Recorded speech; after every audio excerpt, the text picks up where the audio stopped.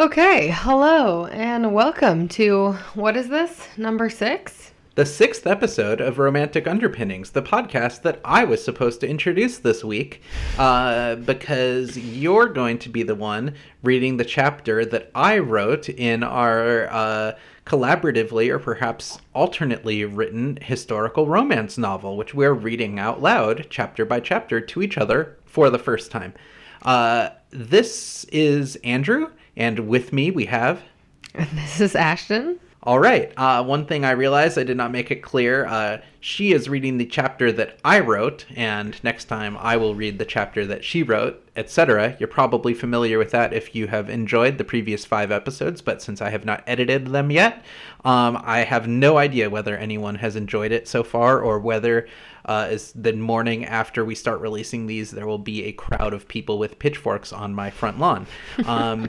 Anyway, just in case I missed something, I think so the novel is set in late 17th century England, or soon to no longer be England, because it is indeed a tale of international intrigue that you have been following along with. I believe at the end of the last episode, the romantic hero of our novel, Anthony, had been preparing to finalize the crew for his mysterious and intriguing mission that King William III sent him on, more of which to come in future episodes. And our heroine, Agatha Van Hoorn, to be precise, had been, let's say, tentatively offered a gig with the crew, or at least is seeking to follow along with Anthony for reasons of her own. And now we are picking up Agatha's chapter, which I have written very slowly over the period of a few days after a rather long fallow period dictated by my almost complete inability to write, which you are soon going to enjoy. So without further ado, I'm handing to Ashton to start reading the chapter. Let's explore language, romance, and resilience. And welcome to Romantic Underpinnings. The sun beamed on Agatha, and a gentle breeze dispersed as much of the docks' stench as could be expected. Agatha's luck ended there. She'd spent long months aboard ship, but the intricacies of the sails and rigging had always seemed as elusive as sea spray. Everything seemed closer together on this small schooner, and the English nautical jargon she'd heard seemed to bear little resemblance to what she'd overheard from Dutch crews. Her hands felt raw after 15 minutes, and the muscles in her arms and back ached after 30. Anthony continued bellowing at her to climb, pull, tie, furl, and swab. The volume and firmness of Anthony's voice shocked her after last night's baffled condensation. Condensation? Condescension, perhaps. Condescension. Sorry. The rest of his small crew had come out to observe and laugh, including the burly lout whom she and Jack had ejected from Stella's establishment the night before. Agatha hadn't felt so many eyes on her since she tripped over the Duke of Cumberland at a dance several months ago, upsetting a bowl of syllabub. Syllabub? What's that, honey? Syllabub. It's something you hear about sometimes in Regency romance novels. It's some weird, fruity, frothy, milky, alcoholic punch situation, I believe. That sounds disgusting. I want to make it. Ew, you would. Okay, sorry. The sailors' commentary didn't reek of compassion, but their direct mockery proved refreshing after all the polite disdain she'd experienced at court. After 2 hours of game yet incompetent work about deck, Anthony reluctantly informed Agatha that she'd been hired. Really? She gets hired, honey? I mean, she sort of has to go with Anthony on this trip, kidding. Or we don't have a plot. Oh, damn it. Okay, by the way, I feel like, our devoted listeners will know, but Agatha is totally dressed as a very young-seeming male sailor here, and Anthony is, as is necessary in novels like this, just completely unaware that she is concealing her sex despite the fact that she is not very good at it. Yes, he's rather blockheaded. I mean, everyone else has figured it out like almost immediately. So, Yeah, we don't know about the rest of the crew, but that's because I didn't want to introduce the whole crew. No, that's your fine. job next chapter. I'm ready. Okay. The Carlotta was set to embark the next morning at dawn, and Anthony set the crew out to fetch supplies. After slightly exaggerating her cooking acumen, Agatha landed food duty, and while she'd never been responsible for procuring food in a large city, she figured that it must be easier than finding explosives. She found herself bumbling through a maze of narrow streets made narrower by market stalls. She'd found some biscuits the color and density of lead near the docks, but given the short distance of the voyage, she decided to throw in an assortment of waxy root vegetables and bruised apples. She bought a groaning sack of food back to the ship in the early afternoon and set about stowing it as best she could. Several of her new crewmates had already claimed hammocks in the cramped space below deck. Feeling like a trespasser at her new place of employment, Agatha decided to return to Stella's body house in search of any cooking lessons that her stable of admirers could provide.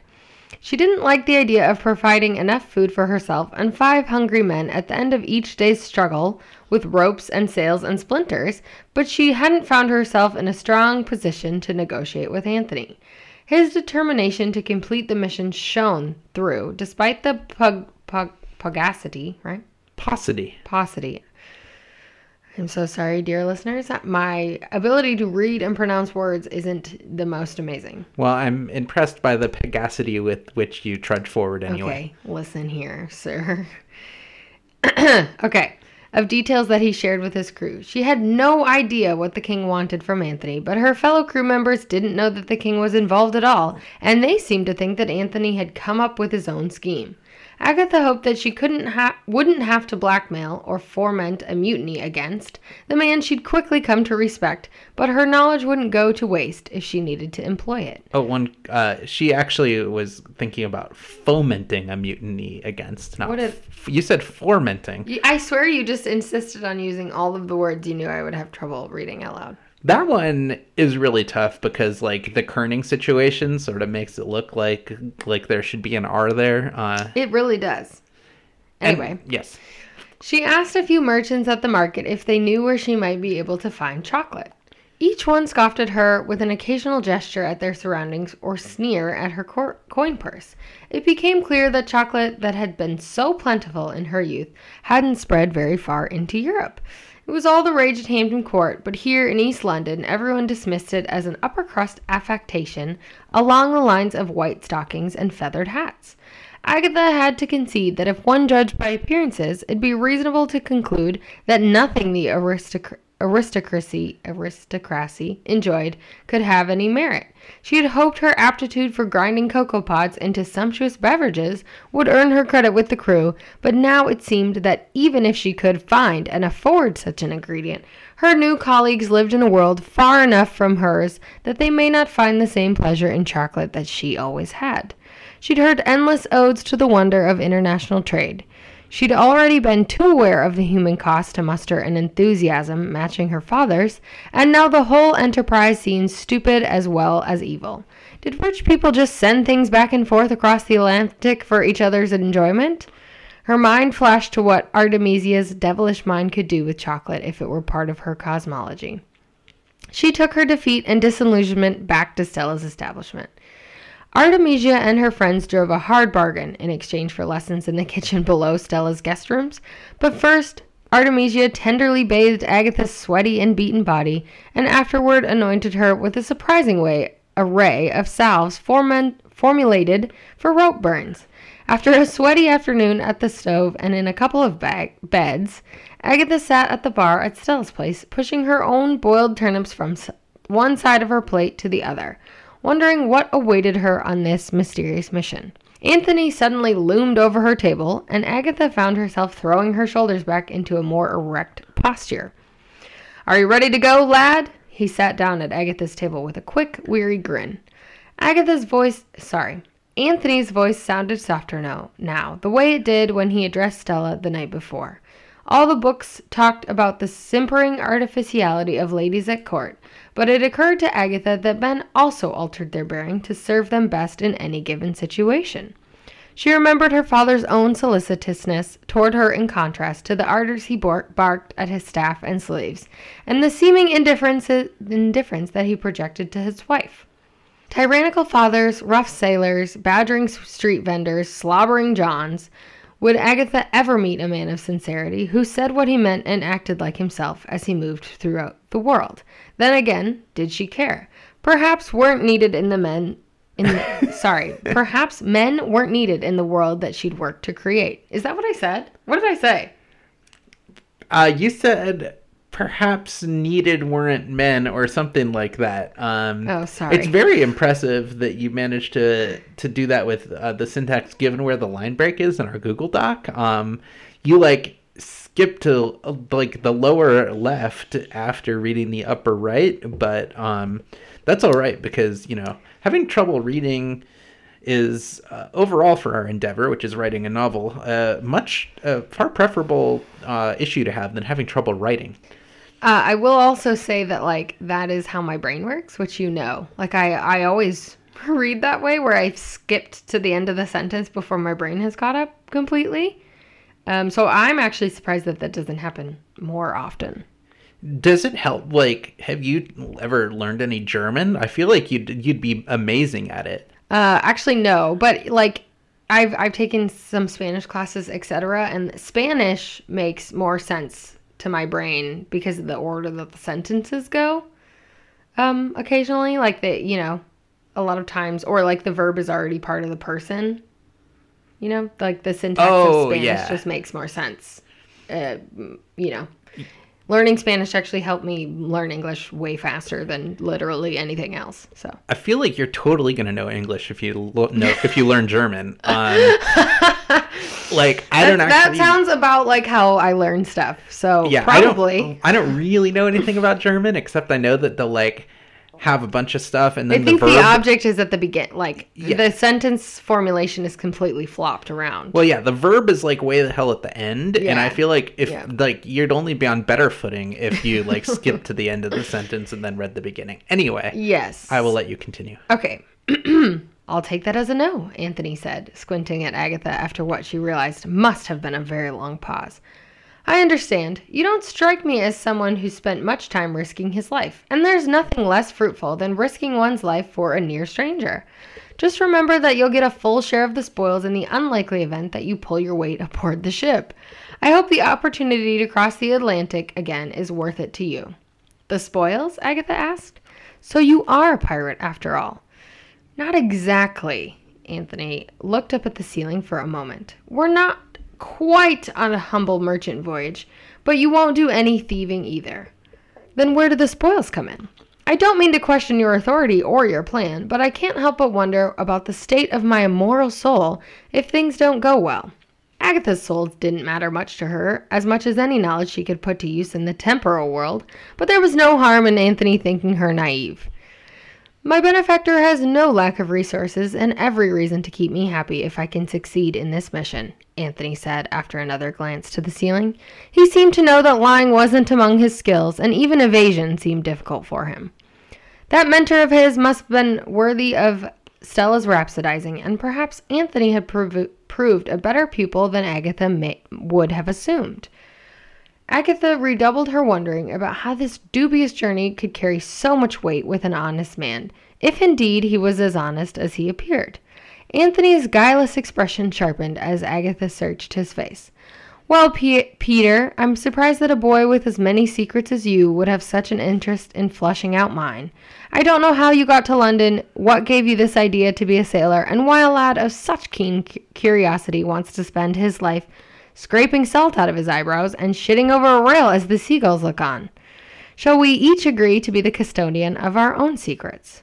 Agatha gave an inward sigh of relief, as she had no idea what to say if Anthony had pressed her further. That suits me perfectly, Anthony. She realized that she might have spoken a bit too eagerly. Not that I have any secrets, she added without much conviction. Please call me Captain going forward. Last night we fought together, but you'll soon learn the necessity of hierarchy and discipline at sea. You have a great deal to learn, and I'd wager that you have even more you need to forget if you stay on this path. But for now, you might as well retire with one of Stella's girls. Even short voyages can turn into long stretches of deprivation. Agatha took the opportunity to excuse herself. Rather than following Anthony's suggestion, she begged Artemisia for the night off, pleading that she needed plenty of rest before another stretch of wrestling with ropes. She even turned down a tutorial in knot making and eventually made her oh my Lanta. Eventually made her way to a lumpy bed in an unused room. What did I say that time? I don't even know what I said. I really would have wanted to see how you landed that sentence. Oh. No, it's great. You said, and eventually made her lumpy way. Her lumpy way to a bed. Her lumpy bed to a way in a room. You guys. As the twilight dwindled through her narrow window, Agatha's mind cast back to Suriname. She couldn't imagine staying there once she came back for her mother. She shared none of the aspirations and values of the Dutch colonists on the coast. She thought about living amongst the native people and escaped slaves, but if anything, she'd be less useful to them than she would to Anthony and his crew. On his crew. That was my nerves were fraying pretty bad. That was definitely supposed to be and. That's all right. On the other hand, Europe seemed old and crowded, and she couldn't imagine a fulfilling life among her mother's cadre of merchants' wives. Cadre? Cadre? How do you say that word? No, it's cadre. Oh, okay.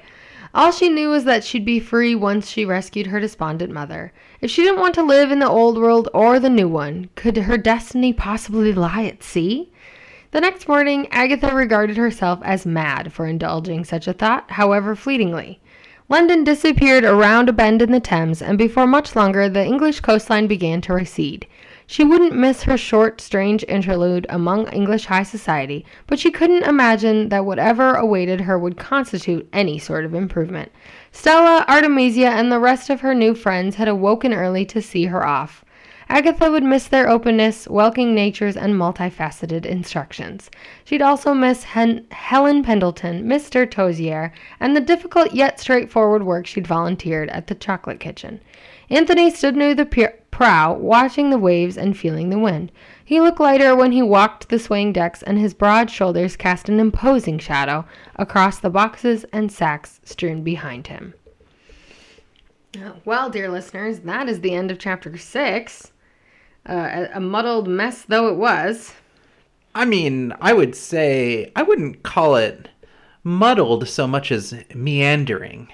It's a slight difference. No, I mean me reading it. I'm not talking about your writing. I'm talking about my recitation. Come on, I would never put you on blast like that in front of our dear listeners. I mean, they're probably harboring their own inner assessments that may be even less charitable, but then again, that is their privilege as our dear listeners. Right. Exactly. So, I figured I would, frankly, I have no idea exactly where the plot is going, so I didn't push it forward immensely far, I must confess. I especially didn't want to push it forward immensely far and then leave you stranded with whatever crew I concocted. So I might have to backfill details about the other 4 people who were standing around during various portions of this chapter. I think Anthony's chapter may run parallel slightly to this one in time wise. Like, the reader might feel like they've gone back in time a little bit and done his day with him because they're separate. You see what I'm saying? Yeah, I actually, not only did I figure that was the case, I was going to mention that the way this sort of works, the way this seems to be forming, I would actually think that potentially for the published version of this novel that will soon be available at your local, airport bookstore / newsstand and, checkout line at Target and everything. We might actually want, for the sake of people not reading a chapter and wondering why nothing much happened, we might actually want to condense either both perspectives into single chapters once we're actually done writing this, either going back and forth or just making a little Anthony section and an Agatha section of each chapter, because that might make things a little more propulsive. Yes, perhaps. I'm sure this is extraordinarily interesting to people who are listening to this audio medium. But yes, I mean, I don't really know, having never published a novel, how the editing works, but I'm assuming there is a lot of that after the first draft. Like, you go back and basically rewrite most of what you've done, from what I understand. Yeah, I mean, I think that anyone who's listened this far is probably into the process talk corner. That's true. And granted, I have not published a novel, nor had any of my other published works available in the checkout line at Target, but I do like the idea of talking about this, but continuing to write exactly the way that we have been writing, because that will also, keep people on the hook and waiting to be surprised at what awaits them when they finally actually go to the airport, buy a ticket somewhere just so they could get past security to the place where they sell books. As though any of us are, getting on planes right now. But yes. I also think we have to finish, you have to complete the first draft before you can basically overhaul it. So I'm not saying that we should, change the way we're doing things.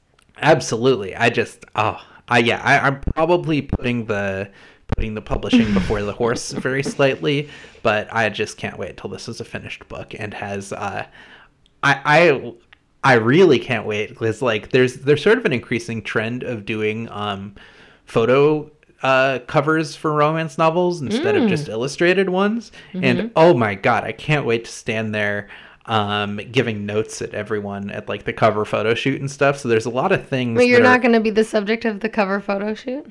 Interesting. Interesting. I know that's something you would love to do. Oh my goodness. You'll have to keep working out though. I don't think you quite have a six-pack yet. Yeah, no, that's all right. I was actually sort of thinking that the Anthony would be wearing a shirt, but unbuttoned extremely far. Ah, okay. So that's a potential that would save me some crunches and stuff. But nonetheless, I mean, yes, but. Yeah, and you/whoever plays Agatha in the cover photo shoot is definitely going to be dressed as a man in it. I don't want any of this like false advertising where the woman who spends part of the romance novel dressed as a man is like in a dress or whatever, because that's not what this book is about at all, in my opinion. No. So it's going to be good times. Yes, it will be. Are you excited to write your next chapter with what I laid out on a platter for you? Oh, I'm so stoked about it. That must mean that our beloved audience is stoked about reading it. I think we're about ready to wrap up. I believe so, yeah. I want one more correction before we take ourselves out. I think that I approved the pronunciation cadre. I haven't looked this up, but it might be more of a French style like cadre. Okay. All right. Well, now you're just being extraordinarily pedantic. Well, I mean, again, no, I'm correcting myself more than anything, but I also can't actually, if it is pronounced French, I like literally do not have the lingual dexterity to pull it off. So but I just didn't want people to come away with the impression that wasn't a possibility I'd conceived of. I think they're okay. I don't think anyone really cares, honey. All right. Well, definitely write in at romanticunderpinnings@gmail.com, which I think is our email address. Yep. If you, in fact, cared deeply about my previous digression/correction, you can also check out our website at romanticunderpinnings.com, and I'm going to let Ashton do the rest of the plugs. Yes, and, like and subscribe us. We're on iTunes, Stitcher, etc. We also have an Instagram and a Twitter, and they're all at Romantic Underpinnings. So should be fairly easy to find. Also, you can write in and, if you have ideas about the plot or questions or comments, we would love to also take on those. So, communicate. We would love to hear from you. Thank you so much for listening. Until next time. All right. Bye, everyone. Just a quick correction on the socials for that episode. Our Twitter handle is actually at RomUnderPod, not Romantic Underpinnings. It wasn't available. But our Instagram and our website are correct, romanticunderpinnings.com or at romanticunderpinnings. Don't forget to like, subscribe, rate, review, and subscribe us wherever you find your podcasts, and we hope you liked it, and we'll listen to the next one. Thanks. Hello, this is Future Andrew with one more correction. Our email is actually hello@romanticunderpinnings.com. Thank you even more once again.